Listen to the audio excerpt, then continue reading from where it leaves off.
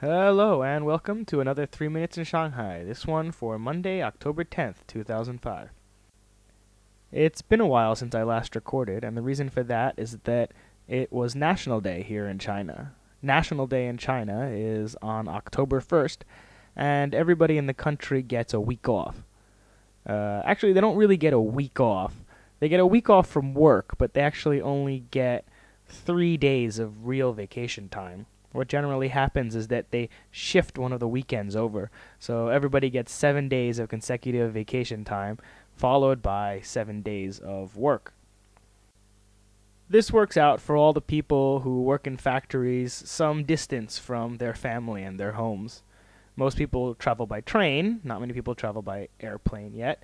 And so it can take as many as 30 hours on train to get from one part of the country to another. I've taken a 36-hour train ride from Guangxi to Shanghai before, and if it takes 36 hours to get home, 5 days doesn't give you all that much time to spend with your family.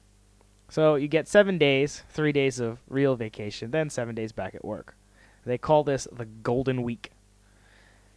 To some extent, it works out for the people that need to travel long distances to visit their family, but what happens is that everyone's traveling exactly the same time. So, everybody jacks up the prices.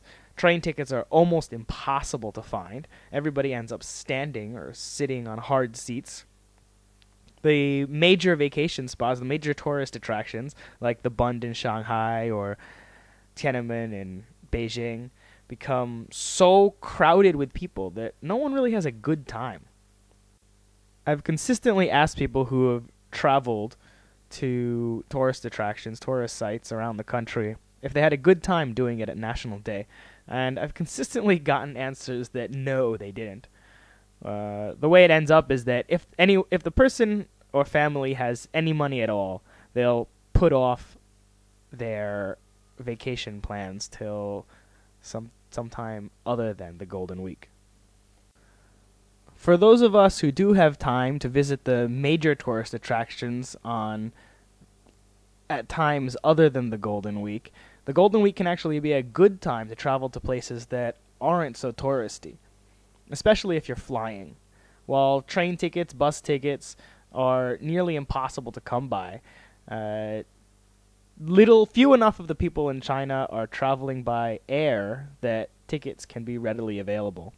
They might be a little bit more expensive than you normally pay, but they can be readily available.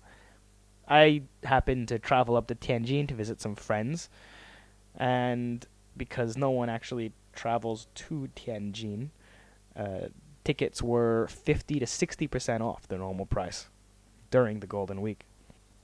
Tianjin, by the way, a major city a couple hours away from Beijing, is pretty miserable.